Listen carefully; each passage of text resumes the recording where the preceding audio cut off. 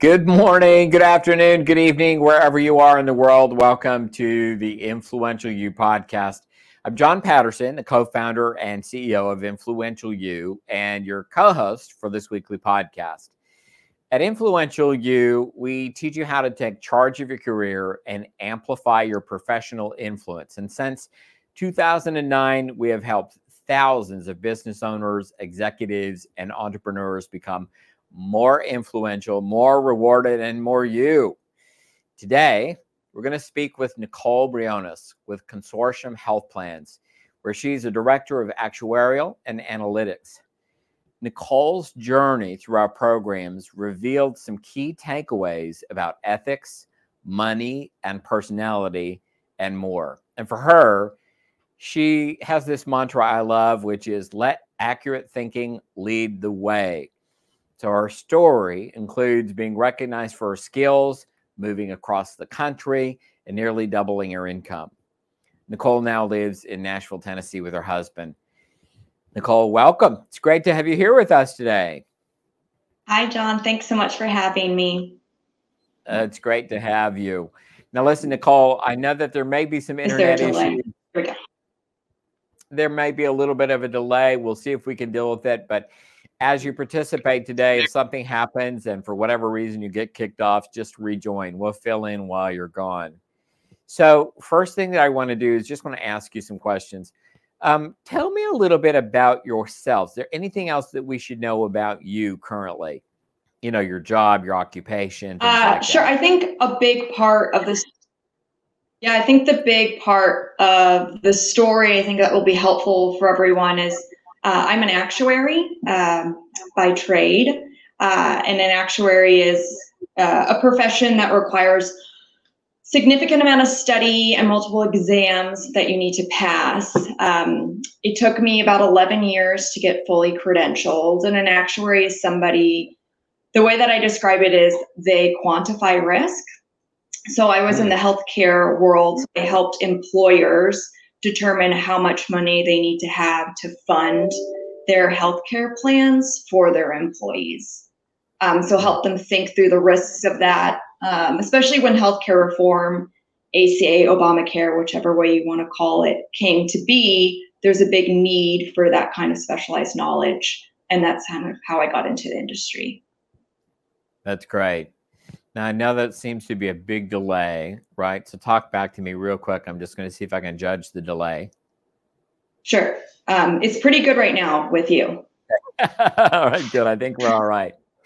Okay, so you first started to participate with Influential You in what year? It was April of last year. April of last year. And so tell me a little bit about life before you started studying with us. What were you dealing with? So before Influential You, I was of the mindset that if you work hard, if you work a lot, people will notice and people will validate that by promotion, by pay increase. And so whatever hard work you put in, it's going to come back at you. So I spent my whole career just like working really hard, right? Like working not the normal 8-hour shift, but 10, 12 hours. And on top of that, I was studying for my exams. So 20 hours on top of an already like packed schedule with work. And so that for me was the way that I was able to define my value, or even better, the way that the company I was working for defined it for me. And so just continue to work to get ahead. And do you identify as a personality that we teach? What would you say you identify as? A producer. A producer personality. Okay. So just as an aside for everybody, producer personality is one of the 4 personalities we teach, and they tend to find themselves in transactions, as Nicole just described, in a kind of a working role or a doing role. And Nicole, it's not uncommon for producers to find themselves a little overwhelmed, working really, really hard, trying to get their value proved through just working really, really hard. So that wasn't working for you, or how come? Why'd you start studying here then? I mean, it it worked at first, right? At first, so I was at my company for 10 years before I recently left in October. And at first it worked. I got promoted every couple years. I got really great accolades, but the money didn't necessarily follow. And all other aspects of my life, all my other conditions of life suffered, like pretty good, pretty significantly.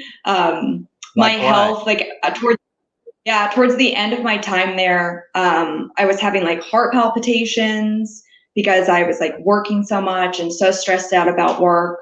Sometimes I would get vertigo when I was overstressed, when I needed to just like take a break.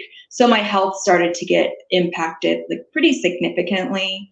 Luckily, I have a really great husband and partner, and so my relationship there not as strained, but still moments when like I can't do anything because I need to work more, because the more I work, the like better I am, right? And the more value I can bring. Right. So then why'd you do FOT? How'd you find out about it, and why'd you do it? So Trisha Tyler is a good friend of mine. I met her when I was working at my previous employer, Mercer, and she had kind of planted the seed a couple years back that this was something that I should consider. And I had just finished my actuarial exams.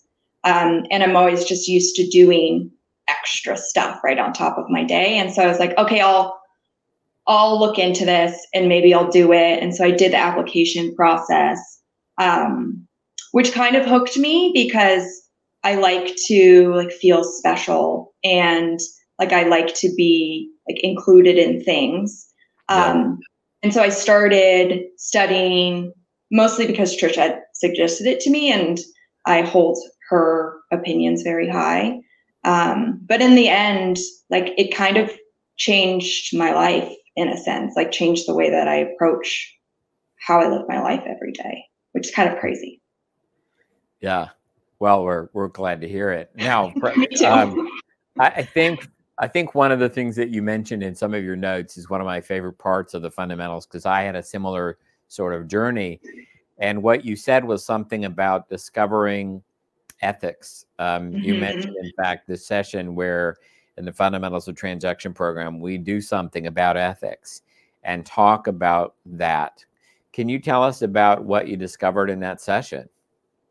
I mean, that was the pivotal session for me. So we're talking about ethics and how you have an ethical statement for different pieces of your life. And Marnie was talking about, she was leading the class about just like a general ethic for the way you live your life.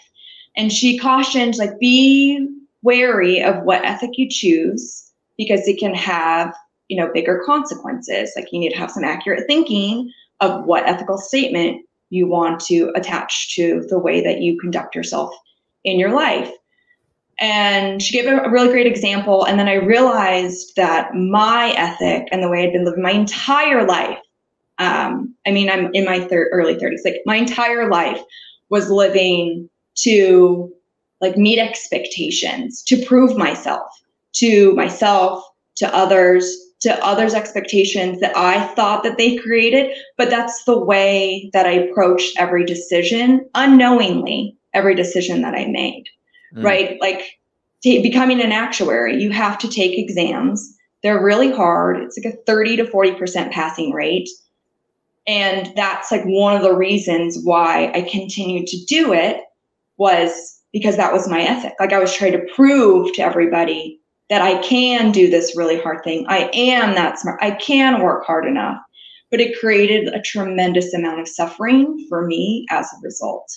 So having that realization, and I still have to remember that in my life now. Yeah. It just like changed the way that I thought about the actions and the decisions that I make in my life. And why did it change things for you? Well, because I realized that every time that I don't meet these expectations, or as I try to prove myself, every time I don't reach those, it's like the world has crumbled on me. For example, every time I wouldn't pass an exam, 30 to 40% passing rate, right? It's going to happen more than once. But every time I failed, I would just be like in a state of despair, like just so upset. Like I let down everybody in my life that even knew that I was taking it, let alone supported me, because I wasn't meeting the expectations, because that's the ethic that I lived. So good. What I want to do for our listeners, if I can, for just a moment, I want to just explain this particular lesson. It's very simple. We ask people to think accurately, which is one of your strong suits here. So we ask people to think accurately about their aims, like what is your aim for health? What is your aim for money, and so forth. But then we begin to ask people to write an ethical statement about each of those aims or each of those different areas of life, because people haven't thought about how am I going to behave around this aim. They just set a goal, like I want to lose weight or I want to make more money or whatever the case may be, but they don't have an ethic about that aim. And what we do in this session is reveal to people that in the absence of stating an aim, there is often what we call an umbrella ethic, a kind of overarching ethic that some people honor. And it's a blind spot. It's a way that they tend to just go about things, just like you described. And that was your ethic. Mine, when I first famously took some walks around the block with Kirkland many, many, many moons ago, was loyalty. I was loyal no matter what, for example. And there are different kinds of ethics, like, being loyal, working hard, do unto others. These ethics aren't by themselves bad ethics. They're just unexamined. It's not, it got you pretty far. It's it's a great ethic, but left unexamined, then it produces some hardship. How are you starting to see that continuing to unfold? Yeah, that ethic, like it applies to all the different conditions of life, right? So when we started thinking about money, and we have a great financial advisor with Jeff Miller, Sound Financial Group, who's also within, Influential You Ecology. We started thinking about money, and like I always was a saver. I always put money aside, because trying to like live up to the expectations of, being financially secure or having a certain amount of money or whatever it may be. And then we started looking at our current situation. We were living in Seattle at the time. And I'm sure many people know that Seattle is an expensive place to live. We lived in, a 650 square foot apartment, paid, an arm and a leg for it. And as we start thinking about what are our money aims, and getting really clear on what those aims are, not like I want to retire one day, but I want X amount of money on my balance sheet by this day. And I can and then that's very clear. It's very specific. We started looking at what are we doing now to reach those aims, and realize that, hey, like we're not taking the right actions to meet those. And that's what got us looking at living somewhere else. And we looked at all over the country and really thought about how we wanted to live and what things were important to us.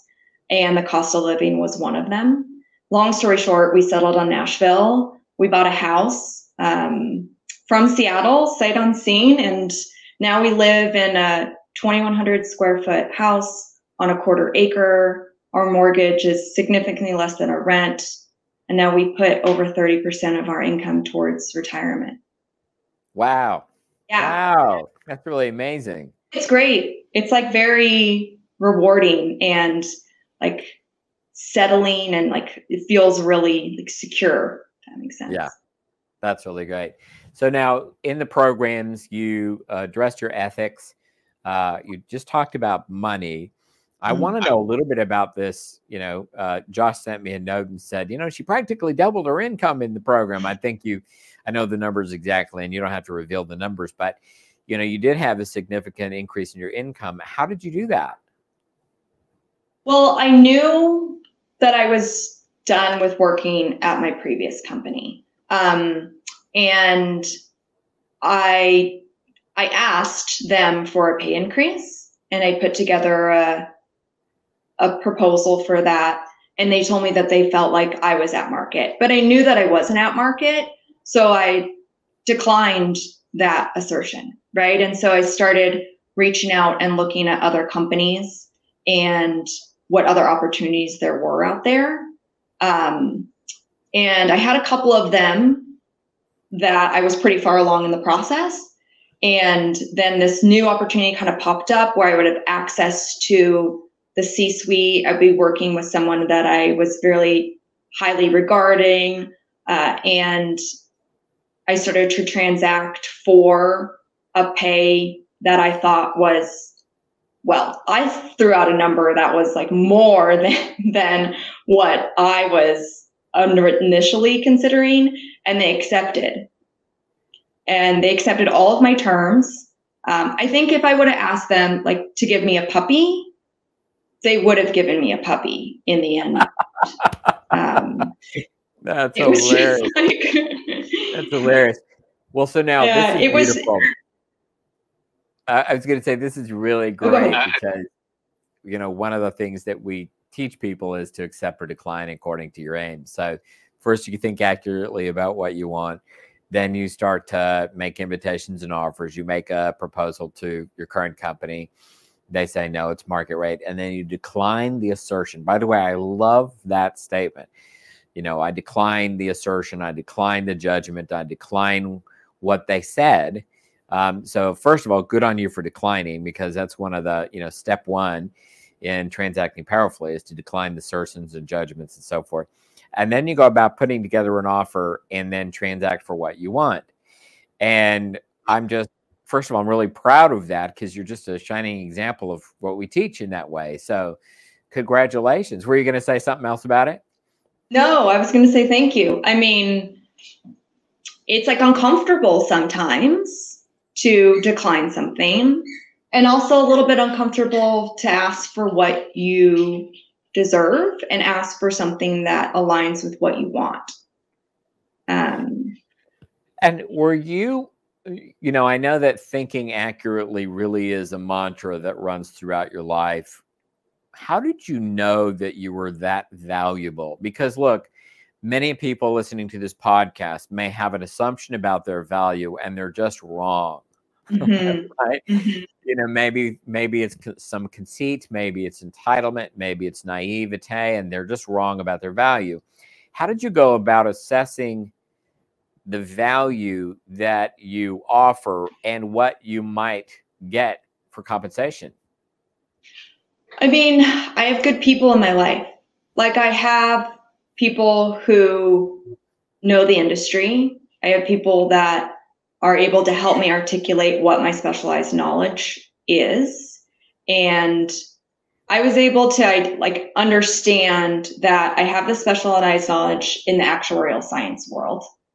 But I also have been a consultant, and actuaries tend to be a little bit more behind the scenes, not necessarily people facing, but because I was in consulting and I did both actuarial stuff and core consulting work, I could bring those two specialized knowledge together and make it even more scarce to put out as an offer in the market. And the job that I landed on is I'm the chief of staff essentially for the chief actuary. So it blends those two specialized knowledges together. And that just doesn't exist very often. That's so good. And did you get some coaching from? I know we're having a little bit technical issues, but I'll add one more thing. Yeah, please go ahead. Yeah. And that's what I was going to add, John, is that because I have people and mentors that help me amplify my value and guide me along the way, without them, I'm not sure how far I would have made, like if I would have gotten that high. but because I have that, peer support group, that really made all the difference. What's it like for you that you are now making so much more income and then you've reduced your expenses so significantly? By the way, I love that cup. For those who are just listening to this, she just held up a coffee cup that's as big as her head. And it's a coffee cup from Seattle, where you used to live, the home of coffee, right? Oh my God, that's an amazing cup. And it's got Seattle skyline all the way around the edges of it. So what was it like for you? Excuse me. How is it like for you now, with so much more money? You've reduced your expenses significantly. You now are in a job or a role where your value is really, really appreciated quite profoundly. What's it like for you now? How do you feel about all that?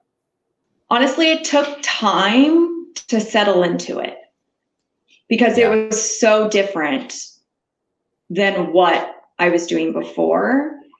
And I felt myself getting caught back into the old narrative that you need to be working a lot because that's your value. And so I have to remind myself that I need to rewire the way that I think about what my value is, away from the doing and the hours put into doing to what the product is and how I'm supporting leadership and meeting their aims. And it'll sneak up on me every once in a while, but it's taken time to settle in. And I think in the last month or two is when I'm finally like, I can do so many more things with my time now. Like I do gardening now.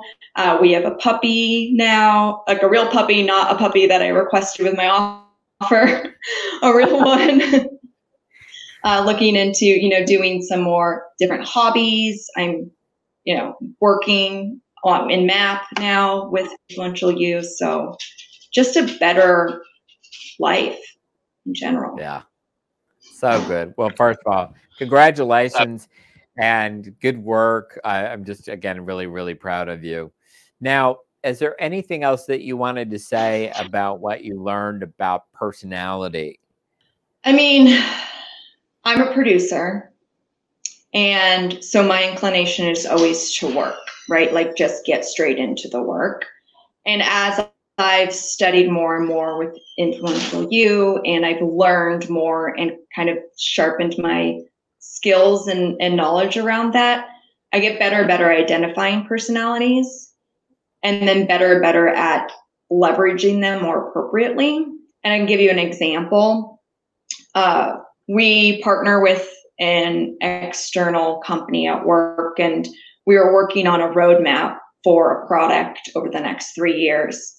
And I initially invited a judge to brainstorm with me, and he started pushing back, and I was like, why? Like, what are you pushing back on? And then I realized that I shouldn't be asking a judge to brainstorm. I need to go find an inventor to brainstorm with me and then bring it back to the judge so that they can apply their superpower to help identify what we're missing, what doesn't make sense, and what can be better. And just doing that without the knowledge of personalities, we would have gotten on a call. It probably would have not been very good. He probably would have been annoyed. I would have been annoyed, and the product wouldn't have been that great.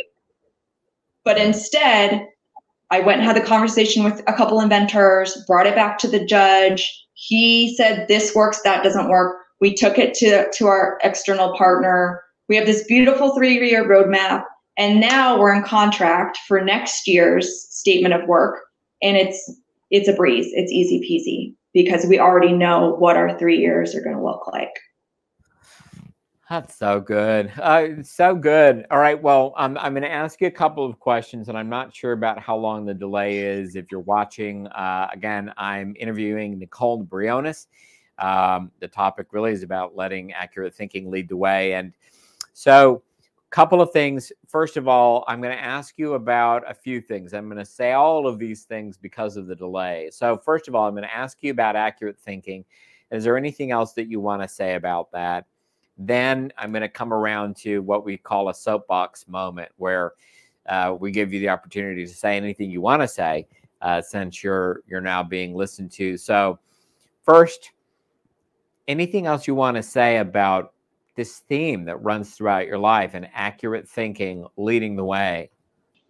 Sorry, John, I'm going to have to ask you to repeat that last bit again. Tell us about accurate thinking leading the way. So I would say right now I'm working on, I think I caught what you said. So first I'm going to talk a little bit about accurate thinking. And then I think the next part is like the soapbox part, but I'll go with accurate thinking first. Great. I always now try to pause before making any type of decision or next move or step in a condition of life. So for example, I've been at work on my career aim and thinking through what is it that I want to do next, and what actions do I want to take to get me to wherever I want to go next, right? So one thing that I've been noodling on and flirting with is an executive MBA. So pre-FOT, I would have probably just done it, right? Like I would have thought there's prestige there. It's going to continue to prove how smart I am, how accomplished I am. I'm going to meet the expectations of everybody that I've suddenly created these expectations that she should get an MBA.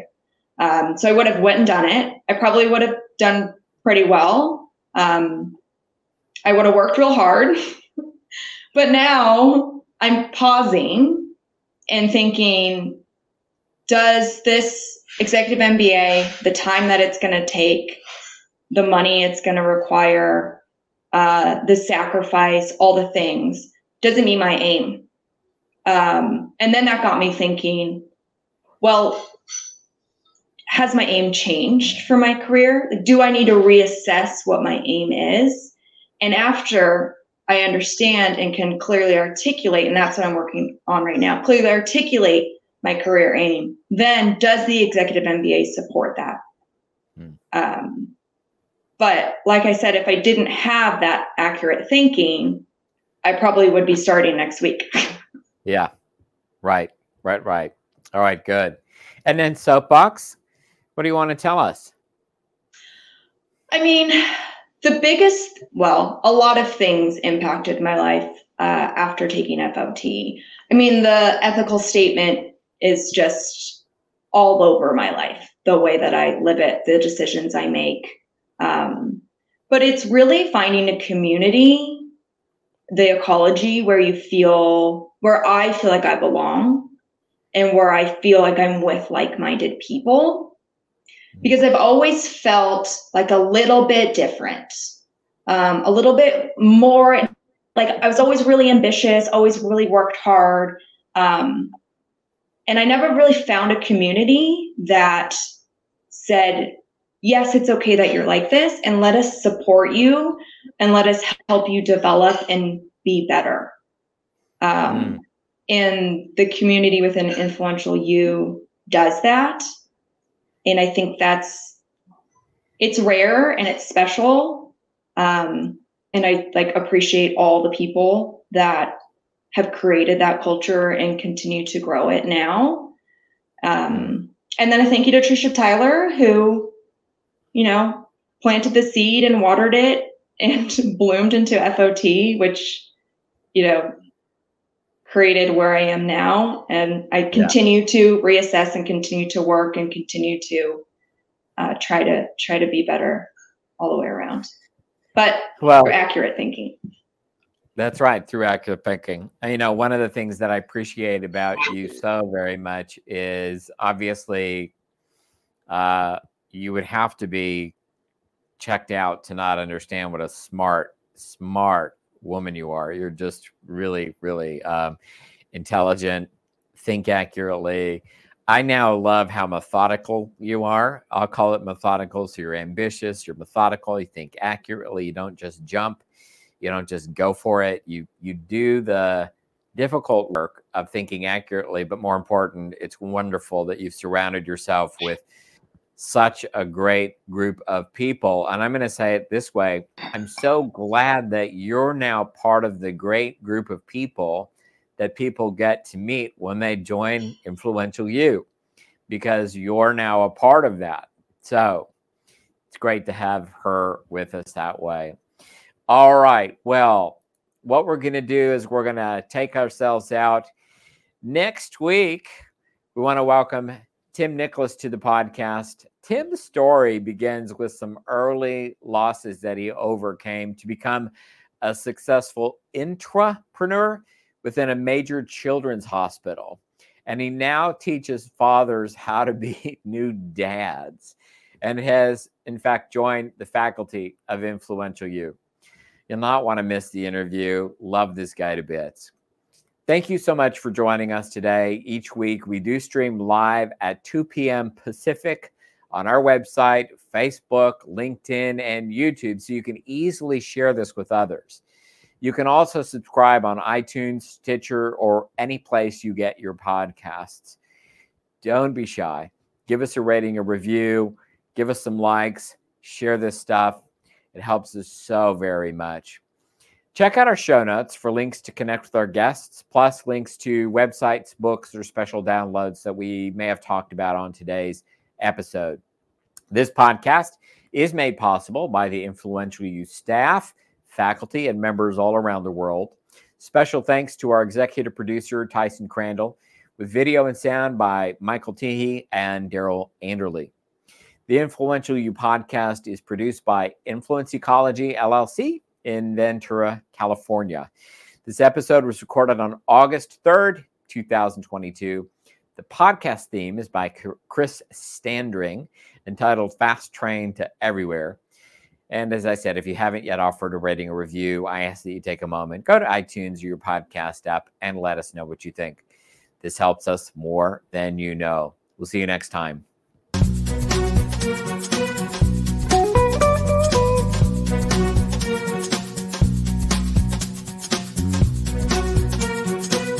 Thank you.